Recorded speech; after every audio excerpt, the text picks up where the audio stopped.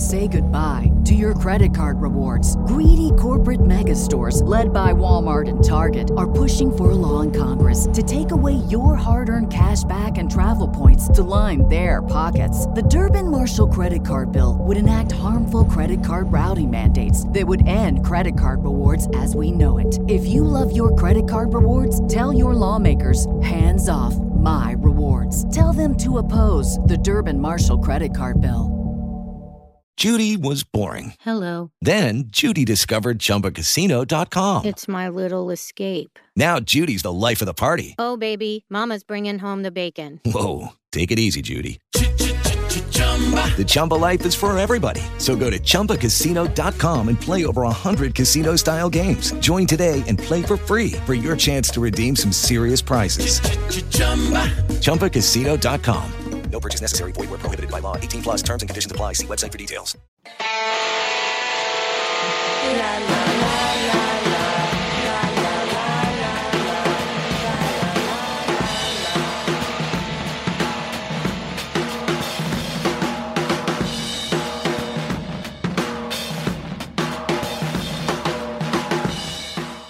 The odd thing about being this far ahead on a podcast is that the time that has passed between when we recorded this and when you're hearing it is pretty much irrelevant. This is Daria and Jane, and we are halfway through season 1 of Fargo. So welcome back, Daria. Okay, then. I can't believe it's already halfway done. Yeah. Well, one season anyway. One season. And, of course, this is way before everybody else is up to halfway through one season, because they just got episode 2 this week, plebes. Yep. So that's where we're at right now, and we are reviewing Fargo, season 1, episode 5. It is entitled The Six Ungraspables, and if anybody can explain it better than I can try to figure out, give it a shot. I'm curious, because this is one of those where it's like, okay, I have some idea of what I think you're going for, but I could just be totally lost. Yeah, I have no idea. I have some ideas, but no major idea on this whole thing. So, yeah. So let's get into the show. This is only if you watch it on Hulu. A little stinger right before the ads roll, just letting you know that Fargo returns April 19th. So, yay, little geek out moment. For those, so excited! I finally did watch the trailer the other day, and it looks so good. It really does. And I can't wait. Yeah, because you feel like if they waited almost 3 years for this, then they had that much time to refine it and really put all they had into it. And if that's the case, I'm willing to. As long as it doesn't start getting like George R.R. Martin length between episodes or seasons, or rather, yeah. Yeah, I had just assumed that they weren't making any more seasons because it had already been like 2 years, and so it was a nice surprise for me to hear that they were doing another one. Yeah, pretty much what I understand with Noah Hawley is he has I make a new season when I want to, and when I have the ideas, I'm not going by anybody else's deadline but my own. And nice. I think something like that would prevent the kind of burnout that happened with the Game of Thrones showrunners, where by the end they just couldn't give a shit less. And yeah, it could benefit a lot of shows, I think. Just otherwise you're forcing yourself into having ideas that might not be as good. If you're a creative person, you know that sometimes like creativity hits you and sometimes it doesn't, and if it doesn't, it's hard to force it. So yeah, and I also feel like normalizing the 10 episode season of shows has been a great thing for quality, because there are some shows, the half hour shows is one thing when there's 23 to 26 episodes, but I watched the entire run of Smallville, which was 10 seasons of 1 hour long episodes, and 26 episodes a season. That is just exhausting. Yeah. Yeah, I used to watch, oh God, now I can't remember the name of the show. The one with the two guys who are demon hunters that everybody loves. Supernatural? Supernatural, yeah. I used to watch that one. And then at a certain, 15 seasons in, I was just like, I just lost interest and went, why am I still watching this? I know people love that show. Don't attack me, but yeah, someone in my house might be one of those people. It's a good show. I'm not saying it's a bad show. It's a very good show. It got to a point where I was like, I feel like I've seen everything they're going to do already, and nothing wows me anymore. It got kind of formulaic, so. Yeah, if only some of the Fox animated shows could learn that lesson. Right? Yeah. I mean, how many episodes of The Simpsons does there really need to be? Oh my God. Don't ask Freethinker 215, because... Yeah. Inside baseball for people who are podcasters. Freethinker 215 is a patron of many, many atheist shows, and he always changes his name to a Simpsons character, so don't diss the Simpsons or you're going to piss him off. I'm not dissing it, but after 30 years, it'd be nice to be able to, let it pass and appreciate it for what it was. That's a long time. I remember the first episode. I remember being a young person and seeing the very first episode on Fox. It was after the, the Julie something show. I can't remember who it is anymore. There was a show, and it was just like a little part of that show, and then it became its own thing, and everybody was like, cartoons in the evening? Oh my God, it was a huge deal. So. Tracy Ullman, I believe it was. Tracy Ullman, thank you, Julie. What was I thinking? Yes, Tracy Ullman, which was also a very good show, but yeah. No. Well, now that we've gone up on a tangent in years, so, talking about other shows, let's talk about this one and the odd opening. We start off with this slow motion wheat field or dead cornfield and a banjo riff because I guess Fargo's in Nebraska, which is the warm up for Kansas City this season, I suppose. And we quickly learn that it's supposed to be, I think, the fall before everything happened. Just to show that the weather changed or something. And we have Lester shopping in a sporting goods store with a sign that says, "Great sports jersey deals." Oh boy, sports jerseys with no sports jerseys inside. Thanks, non-copyrighted sign. And he's shopping for irregular socks. There's that word again.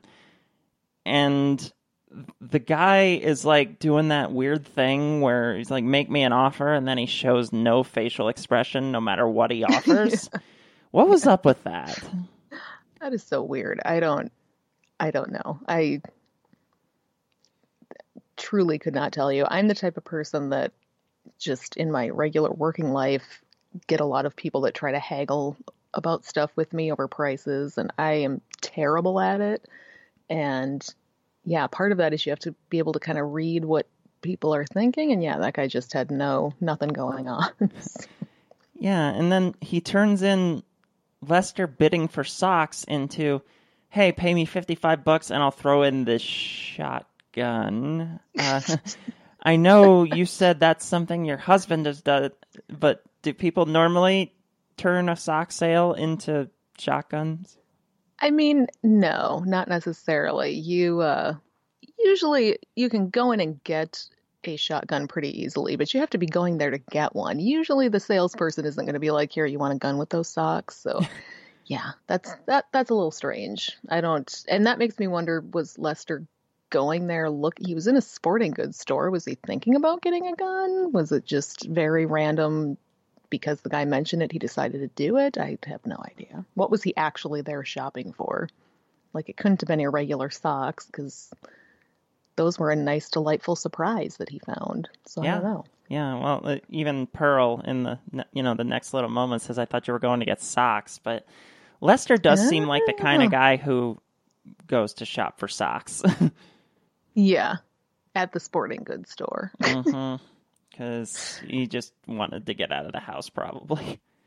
Yeah, although I feel like in that relationship, Pearl would be buying every single thing he owns and just forcing him to wear what she wants him to wear. So it kind of surprises me that she'd let him pick his own socks. But... And then negging him about it, of course. Yeah. Oh, totally. Yeah. If you were a better salesman, I'd have bought you a nicer tie. Yeah. Go ahead. No, it's fine. No, I was just going to say the first thing I noticed when this one opened was right away it was like I was watching Oh Brother, Where Art Thou?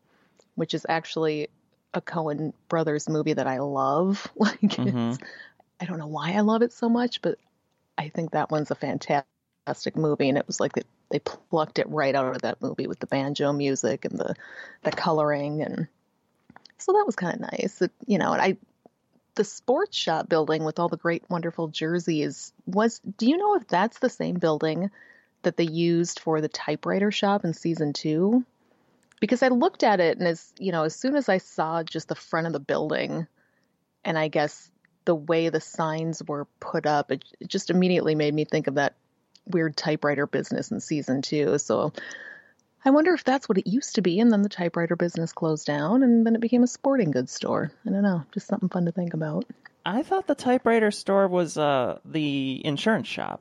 I mean, I know they use the same block in whatever town near Calgary that is for all 3 seasons, but I thought it was the typewriter shop. I might be wrong. It might be both. No, you're probably right. Yeah. Now that I'm even thinking about it, I was thinking like in the universe of the show, but they don't even take place in the same town. What the hell was I thinking? No. For some reason, for a minute there, I thought season 2 takes place in the same place, but it doesn't. It's in a completely different town. So scratch that whole thought. Well, all small towns in Minnesota are the same, of course, right? They kind of are. Although the typewriter shop is technically in Fargo, so maybe exactly. Fargo's a bigger town than they make it look. So it sure is. So then, after Lester buys socks and a shotgun for $55, we get Pearl nagging him about it, and you can just see that look of disdain on his face.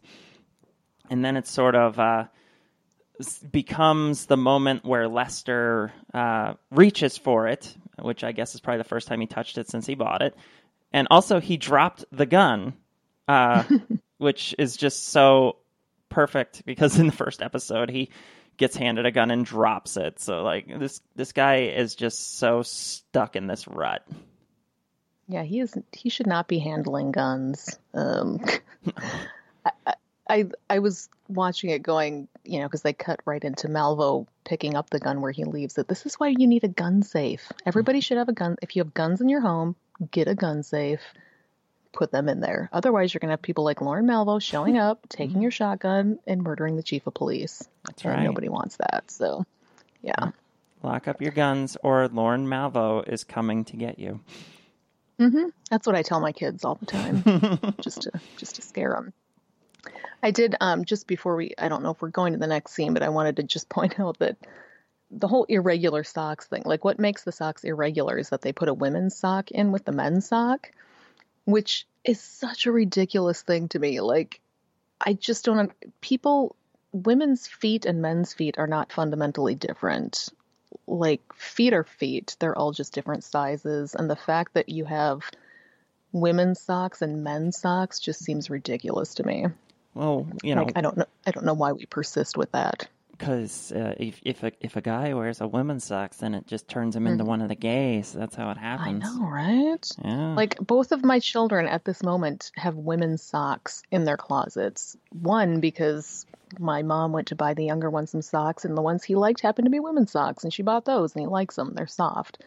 My older son happens to like crew socks right now, and I had gotten a bunch of them as a Christmas gift, and I don't wear crew socks, so I just gave them to my son and said, these are yours now, and he wears them, and he hasn't turned gay yet as far as I can tell. He could be hiding it, but it seems like they just fit his feet like a sock would. Weird. And shoes too. Like, can't we just have a standard shoe size? Some people wear bigger shoes and some don't, and then you can have whatever shoe you want. This is a hill I'm gonna die on, so everybody out there, start the shoe revolution. And let's all get pockets on our jeans while we're at it. Thank you. And then we see Lauren sneaking up on Vern, which was something we didn't see when this happened. And it gets all of a sudden super fucking artsy, where the second shotgun shot gets shown in super slow motion, and we see the one pellet travel through Vern Thurman into Lester's hand. And then it just sort of fades right into where Lester is sitting right now. And it's just a weird stylistic change, which I guess happens when you have multiple directors in one show and one season. Well, and I suppose it could be just when we cut to Lester next, he's in this kind of, infection delirium, and maybe it's a way to kind of pull you out of it for a second, so you just feel a little off balance, and that's kind of how Lester feels. I don't know. Which they do later. I'm probably reading too much into this. But no, yeah. I think totally. You're right. They do that, through his perspective later in this episode. Yes. So we see Lester in jail just sweating, both from the infection and just having Wrench and Numbers stare at him, which both are an equally appropriate reaction. Wrench just sort of wanders over to the door, and Lester begins his begging routine, just shifting into that pathetic persona for his own benefit, which just shows that he's learning how to adapt. And then we get a very unique torture and interrogation method, which you figure they might have done this first before they were going to put him through the ice, but whatever. Yeah, it seems strange to me that Numbers is so willing to just believe what he's even telling him. He's ready to kill him before, but now this time he's like, oh, what's that? There's another man? What's his name? That seemed strange to me. I did think it was weird that socks feature big in this scene as well. Just because, Wrench takes his socks off and shoves them in Lester's mouth, which is disgusting. But once again, socks. I don't know. Yeah, connecting weird. The two scenes, and also, what if it was a women's sock? Who knows? Oh my God! Right? Mm-hmm. Maybe it made his infection worse. That's right. It could be. Mm-hmm. And once again, Numbers picks up that he said him when they had him out on the ice. He was referring to someone else, and Numbers just kind of like, no, you were seeing a face when you said that, which I guess someone who constantly interrogates people begging for their lives would be able to pick up on something like that, I think. The difference between someone trying to Dingo stole my baby and there's actually another person, right? Right. No, I agree with that. And they torment him into revealing Malvo's name, which I don't know when Lester learned that, unless it was just from Molly's file.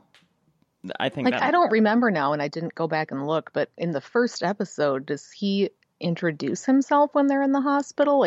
When they're sitting in the waiting room, does Lorne give him his name? I honestly can't remember if that was a thing that happened or not. No, I don't know. It definitely didn't happen there. Yeah, that's my only guess. Then I have no idea. He kind of references seeing Molly's police file, and maybe there was that's right. Maybe there was the name attached to it then, but I can't remember if that was before or after the hotel lady gave him the name. So who knows? This is just one of those how did he know he was going to be in that particular hotel room kind of things. Yeah. It does make me want to, and I'm sure this exists already online, but I want to just put the name of Lorne Malvo and just do all kinds of different puzzles of rearranging the letters to see if it spells something else, because I feel like it must. There's just, I don't know, there's got to be something to that name where you can rearrange it into some other name or find some interesting words. If you were really high, it would be a fun thing to do. Well, the only real thing I ever connected it to was it's almost the same as one of the DC snipers' names, if you remember that from back in the day. That was Lee Malvo. Oh, yeah, you're right. So that would be a weird connection to make, though. Maybe not. I'm pretty sure Billy Bob Thornton isn't a teenage black kid, but they've made weird. Doesn't seem like it. They've made weirder connections in this show. That's true. Yeah. And so Lester reveals that his car was impounded in Duluth, which means that's probably where Malvo is. And, he specifically refers to Molly having that photo, which he's getting so good at diverting attention away from himself that he's probably been doing that for years, just in less extreme circumstances. Yeah, it probably helped him get by with Pearl. Just, not, what's the word I'm looking for? Just trying not to make a big deal out of anything, because if he can just kind of be invisible, then Pearl would probably leave him alone a little bit more. Mm-hmm. God, she was awful. I noticed that when Lester's going off about who it was, and he says the name Lorne, he says like the fella from Bonanza, which made me wonder if Bonanza figures into this somehow. But, Bonanza is just one of those hyper-masculine Western shows. At first I thought, God, was Ronald Reagan in that? Because that would really tie in series or season 2, but I'm pretty sure it wasn't. Michael Landon was, but I'm not a Bonanza expert either. So It just struck me as the first thing you think of when you think of Bonanza is all these tough cowboys. And yeah. Well, the only thing I really connected to it was Wrench's outfit, because he's got that fringe and, and the boots going on. Yep. So maybe that has something to do with it. We also have another fish reference with Numbers saying, eventually you die like a fish. Basically saying, you tell us this or I'll kill you. And the Numbers and Wrench get bailed out, and Numbers just, what if we like it here? Which, just so in character for them, that would be a strange thing for literally any other human on the planet to say. Yeah, and the cop is just so taken aback, like doesn't know what to do with that information. Yeah. It's like, oh, funny. And finally, the officer is the first one in 4 episodes to notice there's something really wrong with Lester's hand. Weird that a small-town cop notices that, but a hospital that he's been in more than once doesn't. Yeah, like, it makes no sense to me, especially if he was in the hospital for anything else. If he did break his nose, if at any point they did blood work on him, like, they'd figure out pretty quickly, you would think, that he's got markers for infection, and I don't know. Maddie Love would know more about this than I would, but I feel like there'd be something telling them, oh wait, maybe he's got an infection, or maybe there's something going on, but I'm not a doctor. No. That's why we need Maddie Love to correspond to the accuracy of medical diagnoses on Fargo. So then we get... that would be perfect. Yeah, so then we get Molly coming into Bill's office again, while another officer hands him a phone call. And he, of course, is trying to focus on both at the same time, which is just annoying as shit. And, like every 3 words that Molly says, something about the damn snowstorm comes up. So even if you hadn't seen this show before, that's going to be a thing. And it isn't until he hears the lucky penny that Bill really starts paying attention. And then says that Hess was bragging about breaking a guy's nose, which connects him to Lester via the bullying that Bill knows used to happen, and it just breaks his whole world. And then, Bill says that, oh yeah, he's in jail. He took a swing at Knutson. Yeah, you can see that moment in Bill's face where he's just like, oh shit. Like, could I have been wrong about something? It blows his mind. And a small note, the hotel owner's name is Lorraine Babbitt. Subtle, real subtle. Another one of those, like, weird connections to the 90s, I guess. Yeah. And it makes you wonder what she did with that kid. Yeah, for all you kids out there that don't remember the 90s, look up Lorena Bobbitt. Mm-hmm. Yeah. Yeah, the moment of Bill finally turning after being confronted with direct evidence, Bob Odenkirk just sells the shit out of that. He is so good in this part. Really does, yeah. And, he's good at pretty much everything he does, but yeah, this was amazing. And once again, not to hashtag white privilege this, but apparently if you're a white dude and you literally take a swing at a cop, they just bring you to sleep off being drunk in a holding cell, and then you go on with your life like nothing happened. That must be nice. Yep. Yeah, that's pretty much what happens around here. The thing is, there's pretty much only white people in small town Minnesota, so there's not much to compare it to because it's way too homogenous up here. Yeah. And what was it? The snowplow note. What was up with that? So, as Bill's talking third party through Nancy, who's on the phone with somebody else trying to get these snowplows for the big storm, they say, I probably need 3 snowplows. So she asked the guy for 3 snowplows, and he says, I can give you 2 good ones and a pickup with a baby plow. Baby plow is not a term I've ever heard in my entire life. My husband has a snowplow on his truck and does plow driveways and has, I guess, what you would consider a baby plow, but I literally never heard anyone refer to it as a baby plow. And it's just interesting that the word baby comes up when, the baby is born later in the episode. It seemed like there were a bunch of references to babies in this episode. So yeah, and it just makes me picture this teeny tiny little truck with like this teeny tiny little plow on it. Yeah, the tying in of word association is really strong in this episode. Mm-hmm. So good catch there. Yeah, it is. Yeah. And I enjoyed how Lorraine, when Molly and Bill are discussing Molly's trying to describe who she's talking about. She says, no, the severe woman with the hard hair. I love that so much. Just as a descriptor of a person, severe woman with hard hair. Yeah. And I enjoy that. Before she decides to barge into Bill's office, there's kind of this moment where she's doing laundry and just like has one of those one-word things and then decides to do it, which won't be the first time that happens this episode either. Yeah, and while I was watching that, she's kind of listening to a TV in the background, so I had to turn it up, of course, to find out what was on the TV and what they were talking about, and it sounds like some sort of nature program where they're describing snakes, like they specifically say snake, and how they catch their prey. And it was just this very predator-prey thing that really fits in well with the whole predator-prey thing going on with Malvo and everybody else in the show. Yeah, the whole, there are no saints in the animal kingdom, which comes up later. Mm-hmm. It's a really strong metaphor. So then we get Gus asking Greta to look up the pastor named Frank Peterson, and I guess there's only one. And his photo is the most very uncommon in Minnesota. Right. Yeah. His photo is the most fake thing I've ever seen. So Grimley's really on his detective skills there. And yeah, it was a really bad Photoshop job.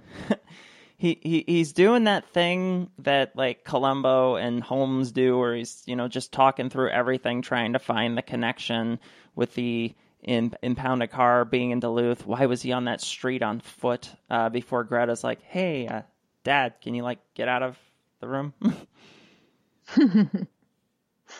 Yeah, Frank Peterson has to be one of the most common names in Minnesota. I noticed, when he goes in there to use the computer, he has no idea how to turn on the monitor, which is, there's kind of a theme throughout the entire series of this kind of technophobia, being afraid of new technology, just like Gloria in season 3. Technology not working or not understanding it or not being able to use it appropriately. So that was something I noticed. I couldn't stop thinking about this church thing. Whoever arranged this, did they just make up a church and use stock photos of a church and then, did a bad Photoshop of Frank Peterson and put that in the website? Or was it a real church that actually exists in Baudette in this universe, but that real church didn't have a website anyway? So if somebody were to look it up, they'd find that there was a real church with that name in Baudette. But then if they looked for there were so many logistical things I was thinking about this. They clearly had to have somebody, I'm sure they gave the cops some kind of fake phone number where if they called it, it got answered by somebody from the church. But did they ever get a phone book and look it up or see if that's a real church that exists in Baudette. Baudette's not that tiny. Like, I don't know. Yeah, I feel like it's all I could think about. That business in Reno with all the phones. I just feel like that's what they do because the whole package for Frank Peterson thing. I feel like that's just when they kick all that into gear and all of the website and phone numbers and everything just leads straight to someone in there who knows exactly what to do. Yeah, I get that part. I guess what I'm wondering is if they were to call like the Baudette Police Department, which is where this church supposedly is, would the person in Baudette say, no, that church doesn't exist? Or would they say, oh yeah, First Lutheran, but Frank Peterson's not the pastor? Like I don't know. It never comes up after this, so it doesn't really matter. But I want to know how criminal masterminds work so I can get into that business. And Of course. Make some more money. Yeah. Yeah, that'll be your new Secular Soup spinoff. Yep. And we need more of them. Definitely. Amy does crime. Yeah. Amy doing crime and solving her own crimes, I feel like would be Yes. That'd be a good show. Yeah. So then we get Malvo going back to his dealer. Once again, He's the best guy ever. Just so clueless of who's standing right in front of him. You would figure a guy who sells shit like that might encounter a creepy character once or twice and not be so friendly, but Minnesota, I guess. And interesting thing, in the van, there's a TV show with wolves hunting in the background. So once, not only does that tie into the Predator thing, but that comes up in the last episode too. Yeah, and it was the first thing I noticed. Like when those van doors open, you just see wolves on the screen right away. Mm-hmm. And Malvo also tells a story about a dog and about wolves who hunt. Like it's a big thing. Yeah. I couldn't help but maybe you noticed this, probably not, because this is really a weird thing to notice, but does this guy have different vans for all of his side hustles? Because he probably is doing a bunch of different sketchy side hustles. Or if you were to go to the back of that van, is that where he keeps all of the pee and the blood? And I couldn't tell. It looked chock full of electronics. So maybe he's got a couple different vans he uses, but it's all got to be one van, right? You just open up the back and that's where all the medical stuff is. And on the side, it's all the electronics. Yeah. I feel like, they always have that cliche in movies, especially about New York City, of the guy who opens up his jacket and he's got all the stuff there. I feel like this is the van equivalent of one of those jackets where they've just got all these different things in each of their own compartments. Yeah, it made me think, I wonder if that's lucrative. Like if I just bought a van and just started driving around town with electronics and bodily fluids, I don't know. I'm always looking for ways to make money, so... Yeah, but from the looks of that guy, it doesn't look like it's very lucrative. So no, but of course, there's only like 4 people who live in Duluth, so he's probably the only source in town. Yeah, teeny tiny. And then he ends up buying a police scanner and a pair of walkie-talkies. So we're connecting technology usage here, right? Yeah, and again, just strange thing, but he right away says, I have the scanner in pink, and he actually doesn't. If you look at the box right away, it's a black scanner with just pink on the box. It seemed weird to me that they couldn't get a prop box that just actually had a pink scanner on it, but I obsess over these things too much. I thought just him rejecting the pink in general, like Melvo, saying, no, I don't want a pink. Do I look like someone who wants a pink scanner? Like, it's just another way to highlight the whole alpha male thing that's going on with Melvo and the focus on hypermasculinity in this show. And at the end of the scene, Melvo tells the dealer that he doesn't have any friends, and dealer's response was, that's a sad story. Which, again, they're constantly talking about stories in this show and just telling stories and bringing up stories, and I just thought it was interesting that was his wording. That's a sad story. Yep. It's a true story. Yeah, right? Yep. And yeah, it's like maybe you could make a friend and give this to them. And Malvo's just like, yeah, maybe I'll give it to you so I can call you up and let you listen to me shit on people. And that's probably not an exaggeration. Yeah, no, I could see him doing that.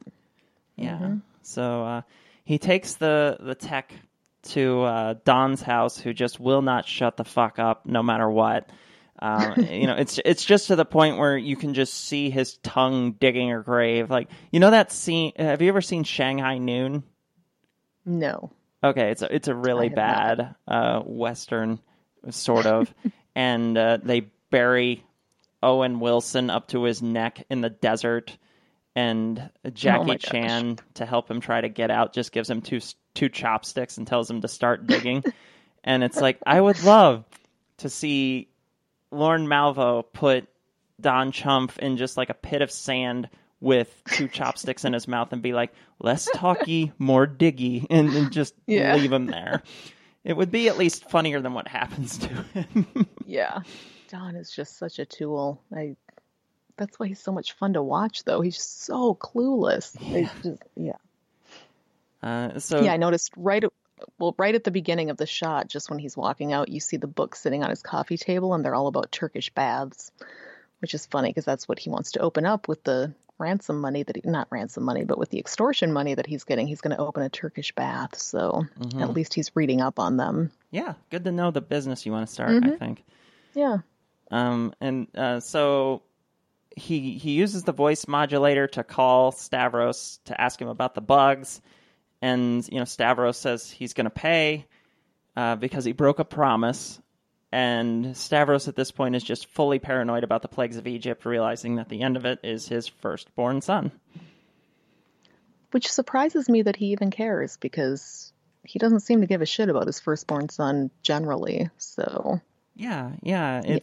It's weird how he kind of flips on the dime about how he cares about his son, but he treats him like shit. Oh, yeah.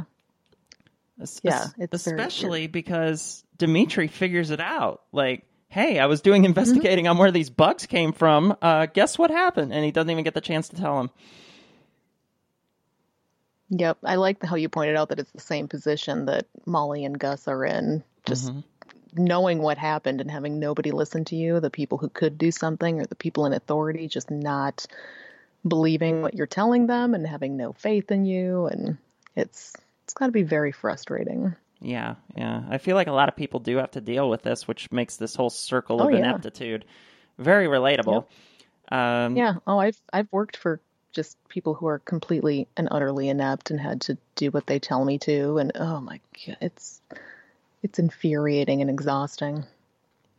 And Malvo just kind of plays into Stavros' paranoia. He's so good. And he's just like, we're only as good as the promises we keep. So he may not know exactly what's up with Stavros, but he has an idea that something involving the money involved. With Lucky Land Slots, you can get lucky just about anywhere. Dearly beloved, we are gathered here today to... Has anyone seen the bride and groom?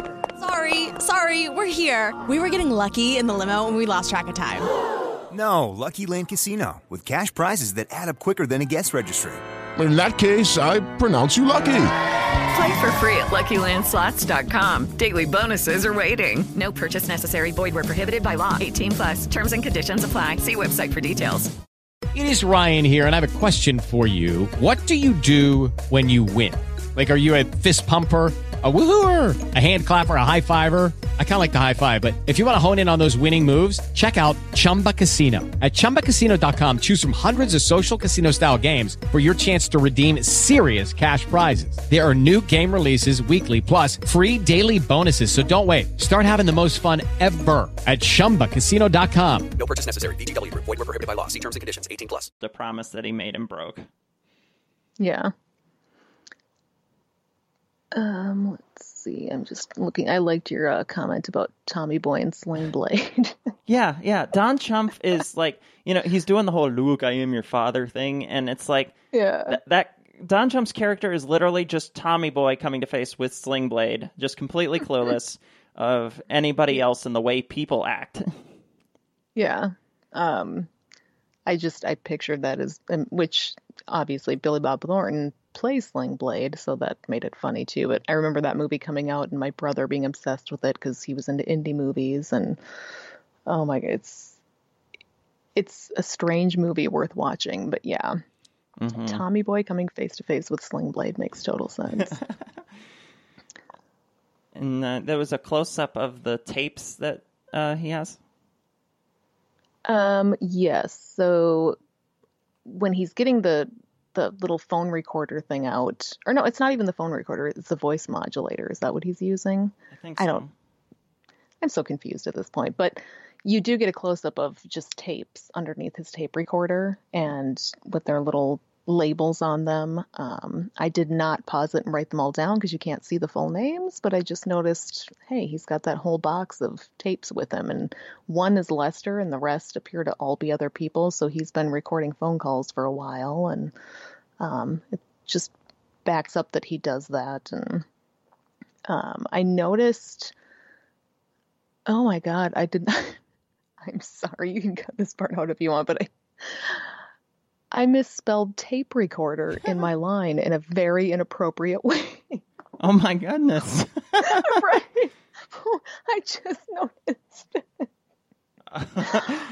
Although probably not entirely inaccurate. Ugh. Right? Especially after that story he tells about the dog. I just noticed that. That's terrible. Anyway, so right at the beginning of the scene, when they go into Stavros' office, you see this huge white hand statue that looks like it's as big as the two people, but I'm sure it's one of those perspective things where it's sitting on a table, but you're close to it. But you only see it once, and it's huge. But it's like, just what the fuck was that about? It to me, it seemed like it took up like a third of the screen, and it's just this white hand statue, and then you don't see it again after that. Hand of God, I guess. I don't know.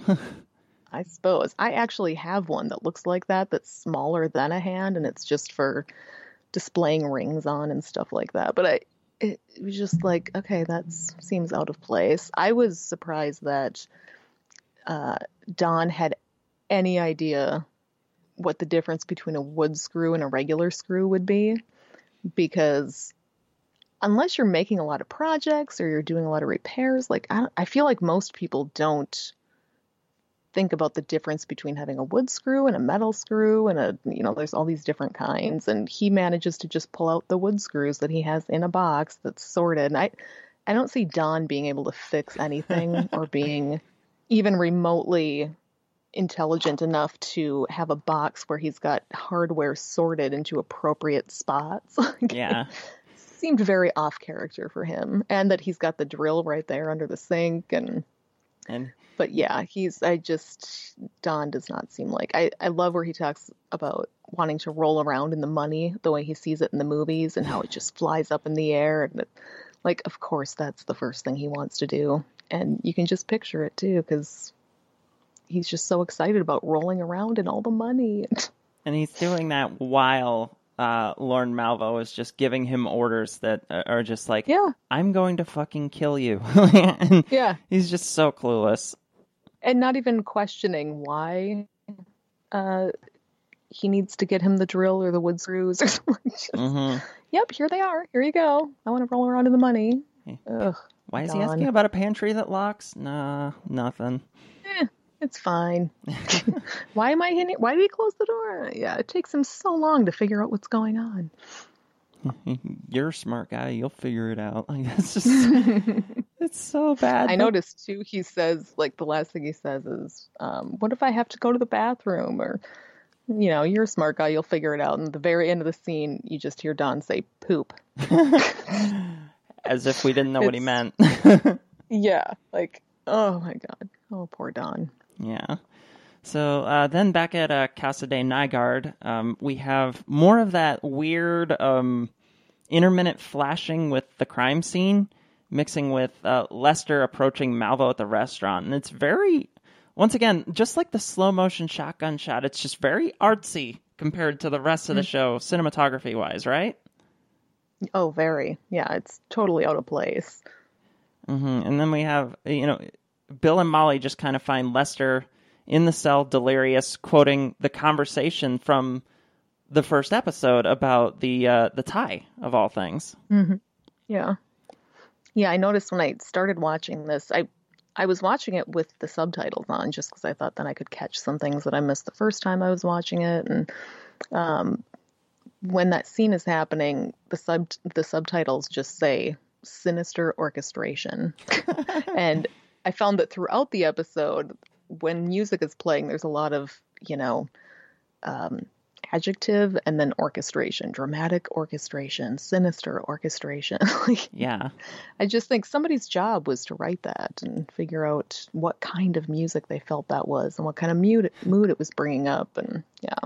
And on top of it, this is like the way they're able to create suspense and unease with just one sound. It's just that one little note that it's usually following Malvo around, but it's just that dum.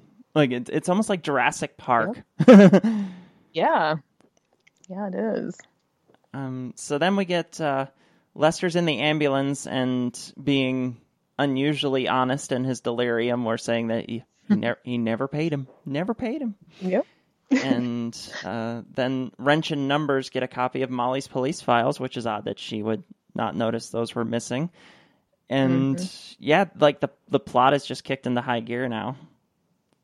Yeah, I noticed that, as Lester's talking in his delirium about different things, he specifically mentions that Pearl was washing towels. So we think about the washing machine again, and the spin cycle. I thought it was interesting that when Molly asked if they could tell what was in the hand, he said it's hard to tell with all the gore. And I feel like that's not something, and maybe it is, I could be wrong, but I feel like that's maybe not a descriptor that EMTs use that often to describe a hand wound. Like, too much gore there. Yeah.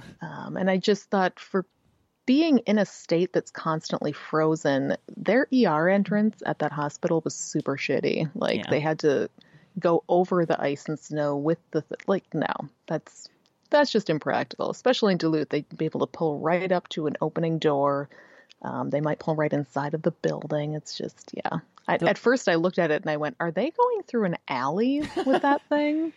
And then I had to go back and look, oh no, I get it. Okay, it's a hospital, but what a terrible setup. Well, it kind of fits in with those the hospital beds that they have that you were talking about, right? Oh yeah. Yeah, just not even small town Minnesota has better stuff than that. So yeah. It would probably be more fitting if like Mike Milligan ended up in a hospital like that in Laverne in 1979. Like that totally feels better placed. Yeah. And that made more sense. But in like 2006, we pretty much had the ambulance thing figured out. Yeah. So then we get into one of the most unusual scenes in this episode. That's saying a lot. Gus is just kind of up late at night thinking about stuff, and like the guy across the way with the secretive, sexy wife, they just open their apartment windows and start talking. Which is something you see all the time in movies, and does that ever happen in real life? Like, not unless something's going on. Yeah. It seems weird that people just happen to have their windows open at the same time at 3 a.m. and start a conversation. It's weird. Yeah, and I know I'm going to harp on this a little bit, but I feel like that scene alone would be impossible in Duluth, because I don't feel like two windows could be at parallel height anywhere in Duluth. No. And not even a little bit. No, because to compare it to the city I was in this weekend, I was in Seattle this weekend and had to walk up some of those hills, and it was very reminiscent of Duluth, but like the angles and like how everything is just on this straight up incline. Like I can't picture. I know there are probably flat parts of Duluth, but it just seems so weird. Yeah, that apartment building in general does not fit in Duluth. No. Like, that's something I noted later on, but it looks like something that you would see in Chicago, just the way the building's set up. And you don't, just typically in Minnesota in general, especially in more rural areas, there's not a ton of apartment living. Like, and especially in Duluth where there's a university, you'd have that whole place filled up with college students. Like, a guy with a family or even a cop that's making, a relatively decent cop wage, most people are renting houses or they own a house. But it seems like there's a lot more houses than apartments in rural areas. There still are apartments, but I don't know. It struck me as odd that would be the living situation for those two, given that they both seem to have, median incomes probably. And I don't know. It struck me as odd. Yeah. So then, the cross-window conversation, Gus wants to ask him like a spiritual ethical question, and the guy just comes over and he asks the question, and as is wont to happen in this season, the guy just starts telling a parable, and it's that same As formula where, you start with a parable and somebody asks if it's a real story, and it's like, no, it's a story.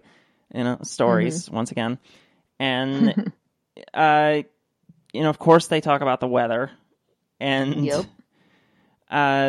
then we have this rich guy who sees all the pain and misery in the world and decides to give away everything until he dies and joins Vern's fake cemetery. And I didn't make this connection before, but, the whole point is you can't save everybody and save the world. While killing yourself. And Gus is kind of like, well, you got to try, which is just so Ed Blumquist, right? Yes, so optimistic and just, it seems very Ed Blumquist to me, honestly.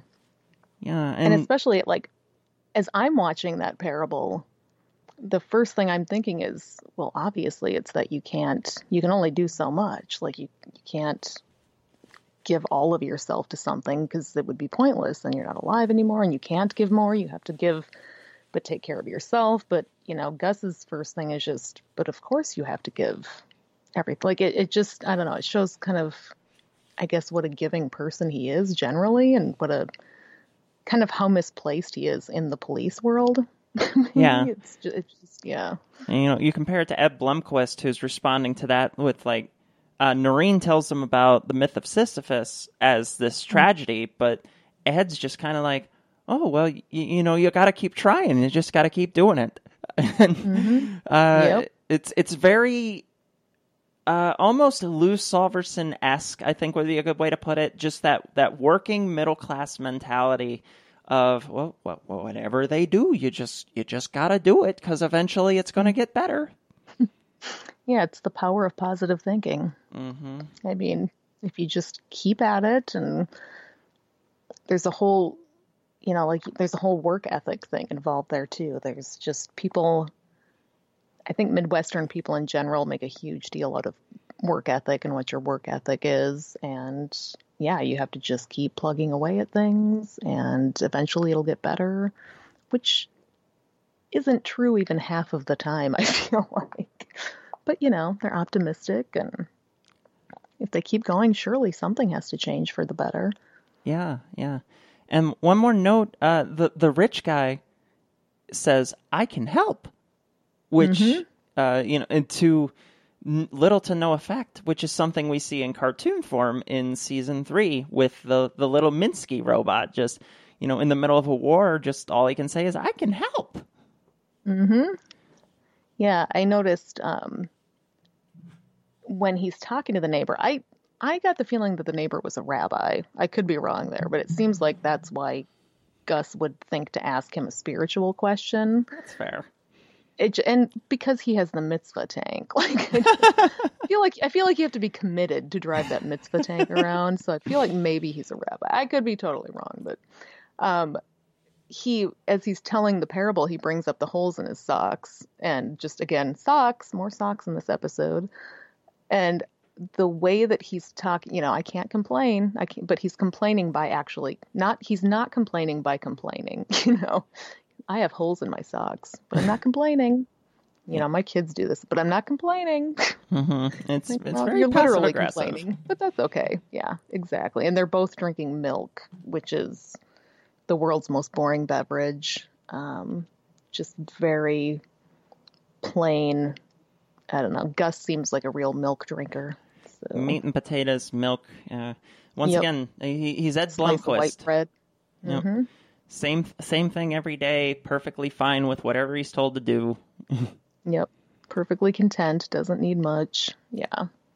So, the parable ends, and just like the rich man who's unable to sleep, Gus lays in bed just wanting to help, but just like Molly earlier in the episode, just leaves with one word and goes driving through the mountains of Duluth, passing Malvo, who has Stavros.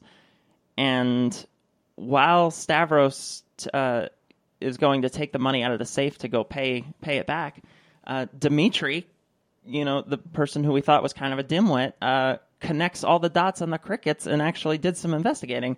And Stavros just blows up at him and is just like, someone knows what they're talking about. Better scream at them. Mm-hmm. Yeah, in this one, the subtitles just said somber orchestration when they were playing. They were playing the music, so... Yeah. I did notice this grocery store area looks almost identical to a grocery store right up in Two Harbors, which is about 26 miles north of Duluth. I forget if it's a one-stop or a Shopko or something. I forget what it is, but there's the place where you can turn right to go to the lighthouse and the shore, which is really the only thing anyone ever does in Two Harbors. And then you can go left, and there's this huge isolated grocery store. And just looking at it from there, it feels very reminiscent of that. Yeah.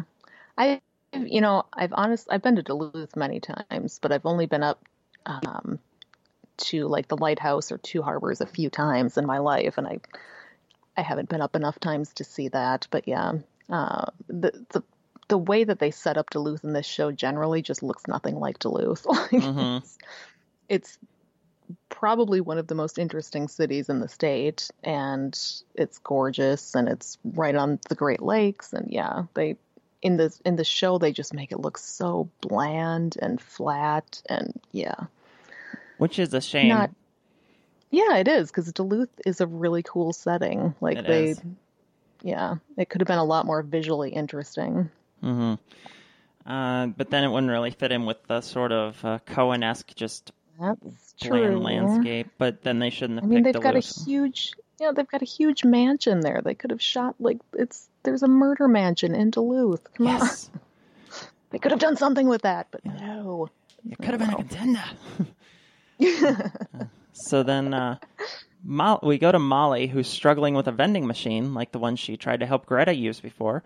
And the doctor comes to update her on just 2 different medical cases with all the information of shit that was happening. Because HIPAA doesn't exist. Can he just tell a cop that? I actually had to look up when did HIPAA start. That made me think, maybe I feel like I remember a world before HIPAA, but honestly, I don't know. But yeah, it was passed in 1996. So in 2006, they had HIPAA, and this doctor is being ridiculous. But I suppose even in a small town, though, they usually take that decently seriously. I suppose the fact that she's a cop, who knows?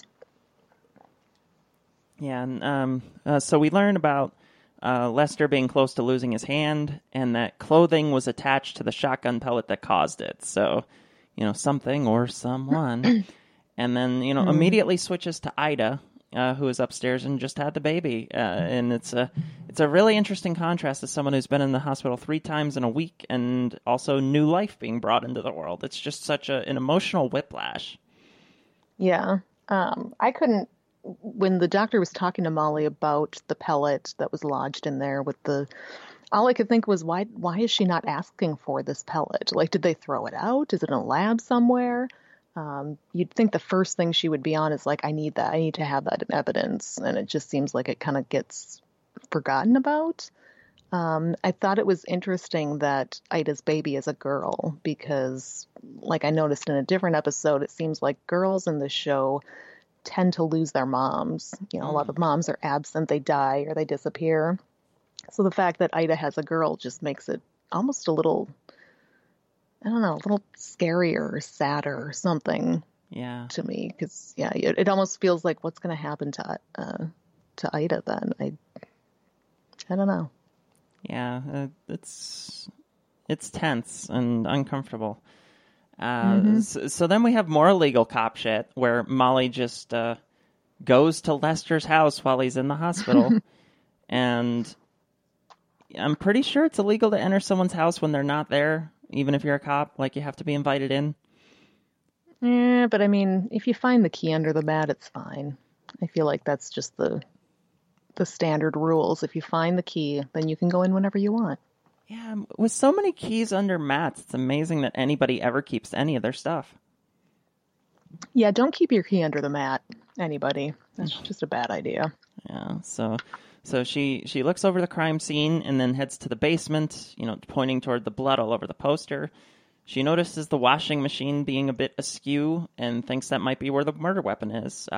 Fortunately for Lester, he also might have realized that was obvious and moved it. And it's a great bait and switch with Lester moving the weapon. And like, I can remember the first time seeing that. Like, that scene is just so tense. Yeah. I noticed, when you first see that basement and you see the poster on the wall that has the fish on it that says, what if you're right and they're wrong? And it's kind of, at first when you see it at the beginning of the season, it doesn't make as much, like, it means something, but it's, I don't know, it seems murkier. But when Molly's standing right next to it, it just becomes obvious, Molly's right, everybody else is wrong. And the blood on the poster, because in the middle of the murder, there's blood spatter on this poster that Lester never takes down for some reason, but okay. But you see in this scene a huge blood drip from the middle fish, which is the one that's right, the one in the middle, and then one other fish up in the corner, but it's very specific. The blood trailing down is just from those two fish, which again, I feel like it's got to mean something. Maybe it's, Molly gets shot later in the season. Maybe it refers to that somehow, but you just know that had to be intentional. And the fact that the one in the middle is a red fish right away made me think of red herring. I don't know why or how that would play in, but it seems weird that those are the color choices they specifically went with on that. Yeah, I always thought the yellow fish were meant to symbolize Pearl and Vern, because they're the two that get murdered. Oh, yeah, that makes sense. And Lester gets wounded many, many times, and eventually isn't right. But also, we also find out the reason he doesn't take down the poster is because he's got that Shawshank Redemption thing going on with the hole behind the poster. About that. Which is a great idea. Like, everybody should have a Shawshank Redemption nook in their house where you can just hide things. Yeah, definitely. I'm going to work on that. We should all work on that. So then we get Malvo talking about the Roman Empire being run by wolves who hunt and kill. So once again, predator. And there's this really sick story about a dog having relations with a woman, which he so bad. It's really parallel, not just with what happens later to Malvo, the hunt and kill thing, but very, very similar to Hansi Dent, which, who he becomes is in the next episode and gets killed by Malvo. But, the killer be killed, empires all fall conversation that he has at the end of season 2. So very similar characters there. And they connect it to the Romans killing Christ because there are no saints in the animal kingdom, only breakfast and dinner. And it's super, super metaphorical, I guess, but very bizarre. Yeah, I noticed when he's telling the story about the dog, he says that they had to shoot the dog behind the ear to get him off the woman. And just being so specific about they had to shoot the dog behind the ear made me wonder if, I don't remember now if when he gets shot, if that's where, like, I feel like that specificity has to come up somewhere again.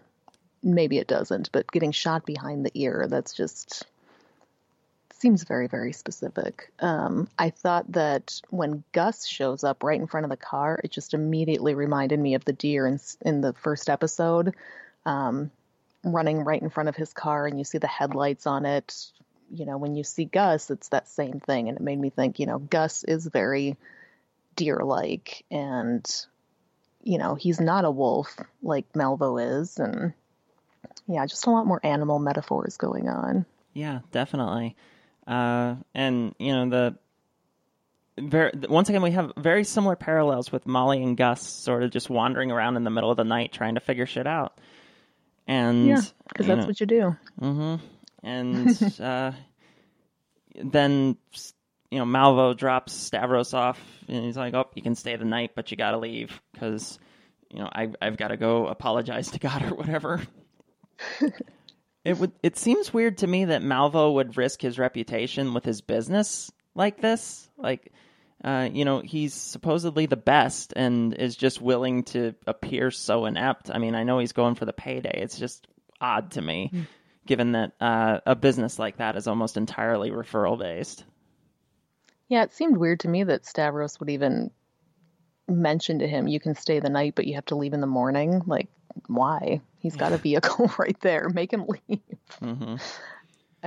It's odd. It's not like they're absolutely in the middle of nowhere, That's why even invite him into your house? I don't know. Maybe it goes back to the whole not recognizing death when it's in front of you and inviting it into your house somehow, but I guess. Yeah.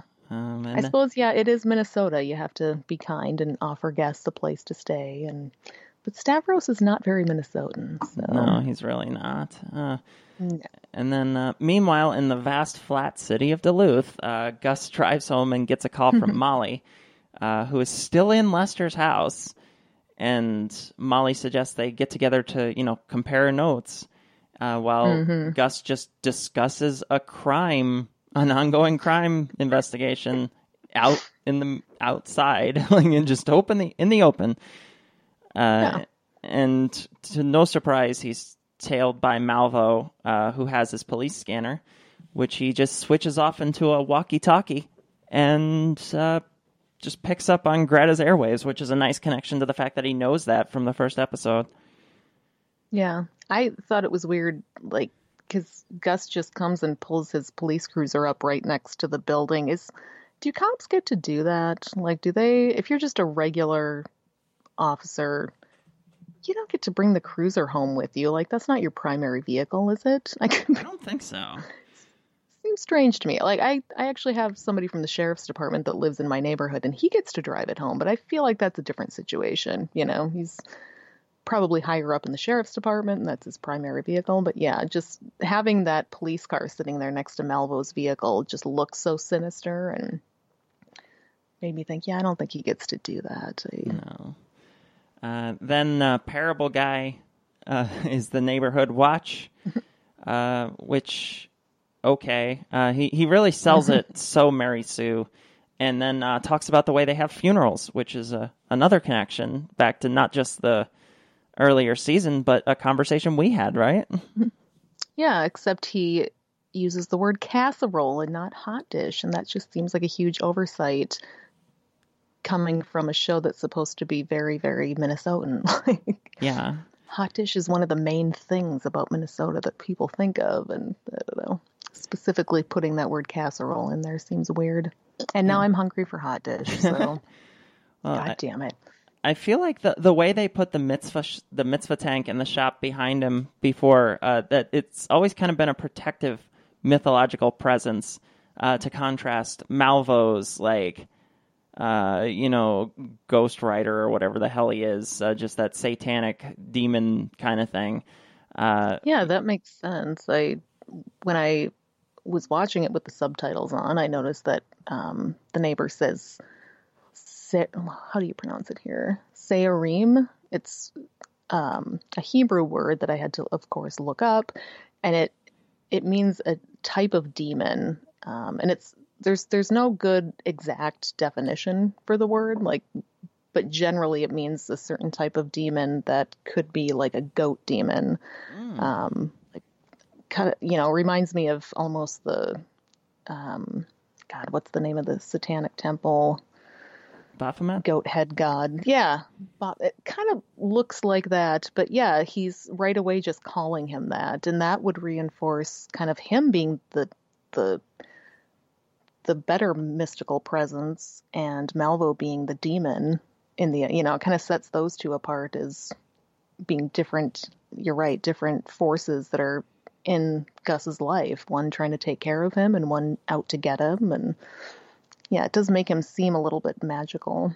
Yeah. And he, he's the only person that, because, as you've kept mentioning, there's so many people that can't see death right in front of them.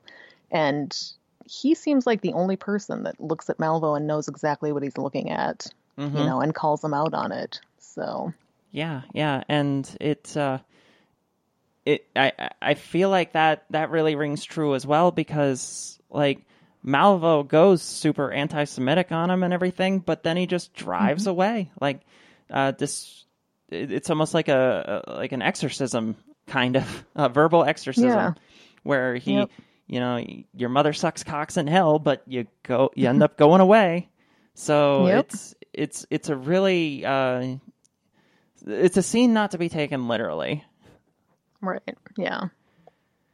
And I had to make a note. The commercial breaks when I was watching it are full of eHarmony and Match.com ads, which is a really odd contrast with the relationships in the show. To go from guy who murdered his wife, guy who's abusive, to people who get divorced, and then I trust eHarmony. I found love on eHarmony. It's just like, whoa. Yeah, I've been watching it just on Hulu. I have the plan where you don't have to get the commercials, so I haven't even, I think I'd go nuts if I had to watch commercials. I can't anymore. I'm so spoiled. Well, to reveal something that's nice about being a college student, if you have a college email address, you get a package deal. You get Spotify Premium, Hulu, and Showtime for $4 a month. So, like, I'll deal with the commercials for $4 a month. Okay, yeah, that's a really good deal. Wow. So then we get Molly finding Bill with a bunch of douchebag men in the hospital, where they were kicked out of a newborn baby's hotel room for being too loud. They're just being dicks and obnoxious bros, and they were kicked out of a room for being too loud, so they decide to go into the hallway where they can be loud enough that everyone can hear it. Yeah, as I was watching the show and reading through your notes, I just kept getting more angry the more I thought about it. Because I've given birth twice, and you know what? Having a whole room full of obnoxious dicks hanging around, like right after you gave birth, I would have lost my shit on these people. When you have a baby, you are exhausted and you want to sleep for like a full 24 hours. You do not want a bunch of dudes in the room laughing and telling jokes and, like you feel like you have to be awake to be a part of the conversation. Like just shut the fuck up. Don't go in that room. Go away. She just had a baby. You can see her when she gets out of the hospital, or one at a time. You can go in and give your congratulations in the morning when she's awake. Like, clearly it's the middle of the night too. Just let the woman sleep, for God's sake. Yeah. She just had a baby. And they're just, they're all so clueless about it. Molly is the only cop in the situation who knows how to handle the situation. Once again, she's the only one going, maybe you guys should leave. Like, you're being kind of shitty. And which is just par for the course with Molly. She's always the only one that knows what's going on, and everybody else is just totally clueless. And are all of them at the hospital? Is anybody on patrol in Bemidji while this is happening? Because it seems like every single cop in town is at this hospital. And it also made me wonder, where is the nurse just shooing all these people? Get the fuck out of here. You're being obnoxious with the patient. Leave. And this would be in a maternity ward, right? Everybody who gave birth would be right there. I don't think they would appreciate this. No, they're all trying to rest. Just leave them alone. Right. I remember when I was about to leave the hospital from having gender confirmation surgery, this orderly came in and knocked on the door with his ring. So there was a loud tapping, and then he came in talking at full volume, and that was one guy, and I was ready to punch him. I can't imagine having just this group of cops who just think it's funny to talk really loud. Well, and I've been in and out of the hospital a lot just from Crohn's disease. I've had surgeries before, and I always tell people, like, when you're watching TV shows or movies or anything, it always seems like when you're in the hospital, you want a bunch of people to come and bring you flowers and visit. And to me, that's just not the case. And maybe it's just me because I'm a lonely, horrid bitch. But, like, I do not want people to come visit me in the hospital. I'm sick. I feel terrible. I just want to lay there and be sick and miserable. I don't want somebody to come in so that then I have to entertain them with conversation. Like, I don't understand why people want to visit in the hospital so much. You're also spreading germs. You're bringing new germs into the hospital. Like,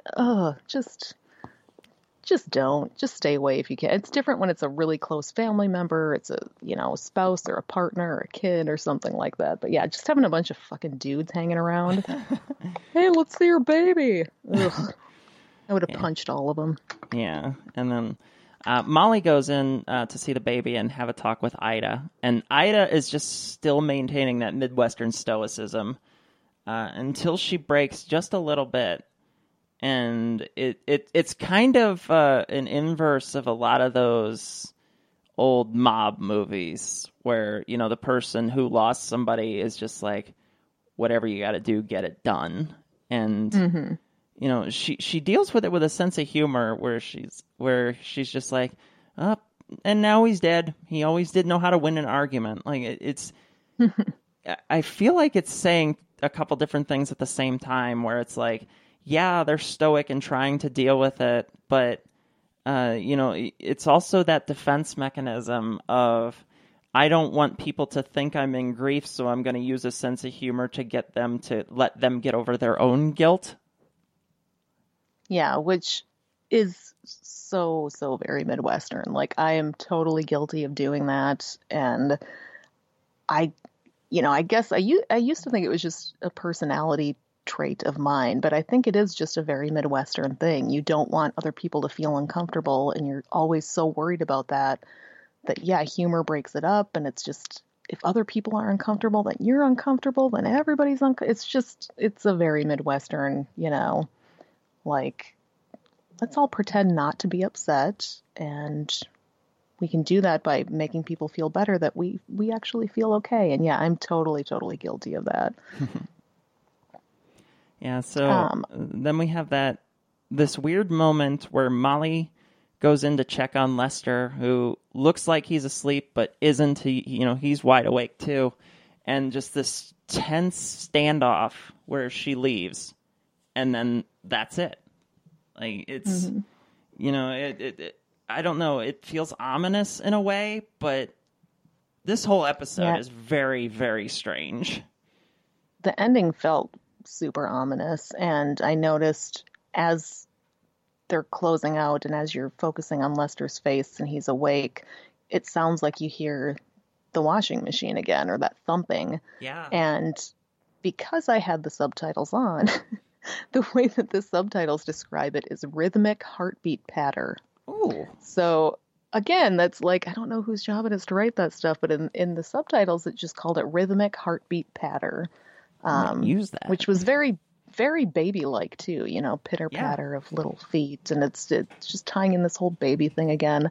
I did appreciate that they portrayed Molly as a woman who didn't fall all over herself when she was in the room with the baby and had to pick the baby up. And like, it's such a trope to me in movies and TV shows that the woman is always fawning over somebody else's baby and wanting to pick up the baby and smell the baby and see the baby. And, Molly's reaction of, yep, that's a baby. All right. That's how I always felt about babies when I was younger, and still feel about to this day other people's babies.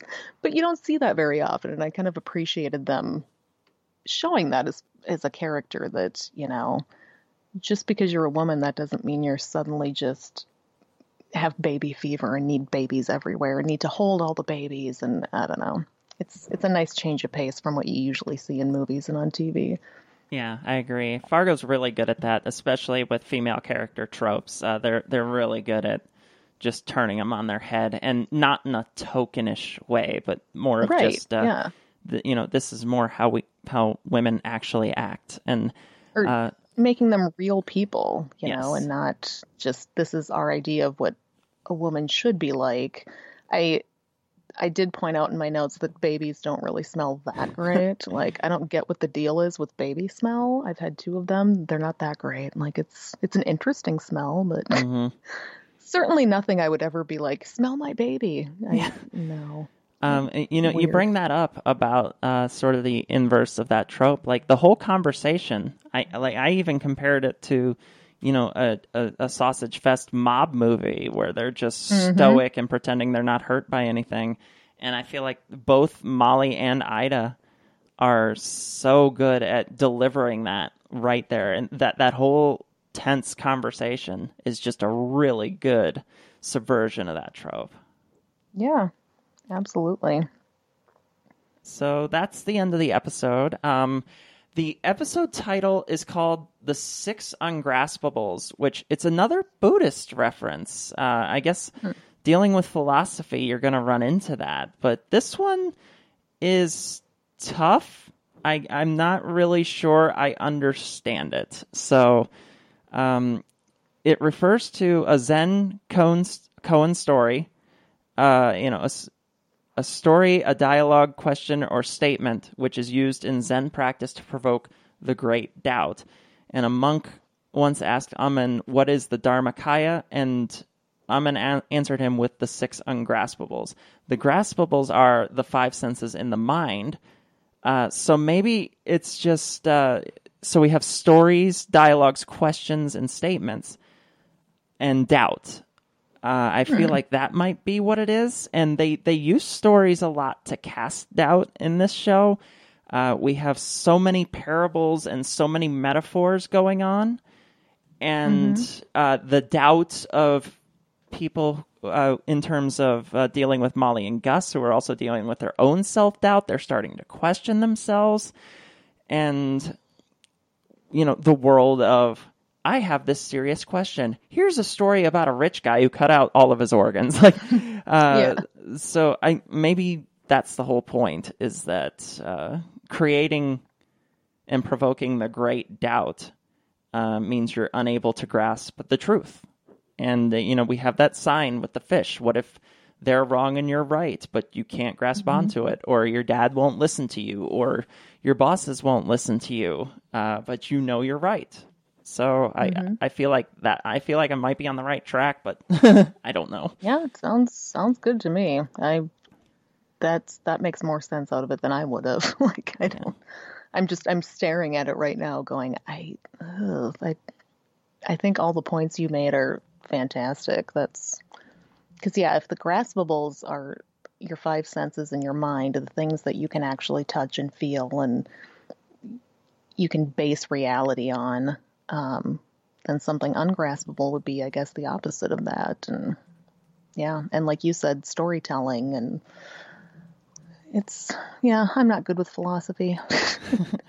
Unlike every other atheist on the planet. Except embrace the void, right?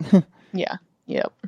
All right. So now for the end memes. And what was the That's So Minnesota moment for you? So I actually had a hard time on this episode. I kept thinking back, going, what was there that was obviously Minnesotan? And I really, I couldn't think of anything that was different from any of the other episodes. But the scene where Lester is buying the irregular socks, and you see that bin and the badly written, handwritten sign that just says irregular socks with the price tag on it. I could see that. There are small town shops I could walk into right now, and they would have badly handwritten signs that say irregular socks on them, and they would be right next to the firearms counter, and nobody would think twice about it. It's firearms sales are just not a big deal, and it terrifies me, but people really don't take it that seriously, and it's just part of life. Yeah. So the fact that people would be selling those socks and that they'd be right next to the guns just didn't faze me at all. Yeah. So then mine was trying to have a serious conversation Well, someone won't shut the fuck up about the weather. Like Molly in that one scene, like the person just won't stop interrupting the conversation about a friggin' murder to say, oh, snowplows, oh, the storm. And it's just like, oh my God, that is so Minnesota. You just can't get rid of a conversation about a big storm. So did I tell you about the storm we had last week? Because we got like 10 inches of snow up here, and it was just nuts, like snowplows everywhere. Nope, I noped the fuck out right before Which it is happened. true, but I won't tell you about It's also true. I went to Seattle where it was like 40 degrees and I was outside in a t-shirt because it was delightful. Jealous. So back to Minnesota. What was the biggest not Minnesota moment for you? Like I mentioned it earlier, but I really think it's just that apartment building Gus lives in. It's not, I don't know. I've lived in a lot of different houses and apartments in my life, and like I'm not saying that there are not apartments in rural Minnesota, because there absolutely are, and I've lived in many of them. But that one specifically just seems like, just the look of it right away, it reminded me of, like I said, something that would be in Chicago. I don't think I've ever seen a spot in Duluth with a building quite like that. And the fact that you would have just these kind of middle-class families all living there together when you're in a college town. And it seems like, I don't know, it just looked weird to me. It's, in rural Minnesota, you're much more likely, even if you don't have much money, to be renting a house than renting an apartment, just because of kind of the sprawl of everything. And I don't know. Yeah. It struck me as a little bit off. Yeah, mine was definitely, because I've spent a great deal of time in Duluth. The not only flat but skyscraper-filled skyline of Duluth. For those who have never been there, you go over this huge-ass hill, and it's just all an incline, like a 45-degree or higher incline right down to the lake. And there are a couple of high-rise hotels and Victorian-esque era like churches in the train station. But that's it. Duluth does not have skyscrapers. No. They've got the one tall hotel that's got the rotating restaurant, and that's it. Yeah. Which I've been to before. It's fascinating. Ooh. But yeah, it's weird. It's one of those towns that's not a big city, really, but it's not exactly rural either. It really is just a gorgeous town. The way that I get there, if traveling from Brainerd, you get to a point where, like you said, you come over that hill and all of a sudden just the lake is there and you're traveling down where it's gorgeous. I'm terrified of driving there in the winter. I used to have to go there for work occasionally. And if it was in the winter, I'd be like, oh God, I have slid down the hills more than once backwards on ice. It's terrifying, but yeah, it's a gorgeous city. Yeah. One of my favorites ever. Oh yeah. I mean, I love it. I love going to the big murder mansion and Glensheen. Going through that as much as I can. Yeah. Just have you, this has nothing to do with anything, but at Glensheen, there is a cemetery that you can kind of trail through the woods while you're on the grounds there. And all of a sudden you just end up in this really old cemetery. And it's fascinating because they've got, tombstones from the 1800s there. And yeah, Duluth is fantastic. I would love to live there, except I could not drive on those hills. Yeah, you'd have to live on one of the flatter parts, all four of them. Yeah, I'd be terrified all the time. So that wraps up episode 5. We are halfway done with season 1. So we're getting there. And if you want to support our podcast, you can do so at patreon.com/OKThenPod. That's OKAYTHENPOD. And Daria and Jane will be back in 2 weeks with episode 6, which is probably the biggest episode of this season. Like, it's even more so than the finale. Like, this upcoming episode is huge. Yes, I can't wait. Yep. So we will see you next time. Thanks for tuning in. Thanks for supporting the show. Share it, do all that good stuff, and can't wait for Fargo season 4 to come out. And we'll get to that eventually. So we'll have 40 episodes instead of 30, I guess. Yep. All right. See you next time.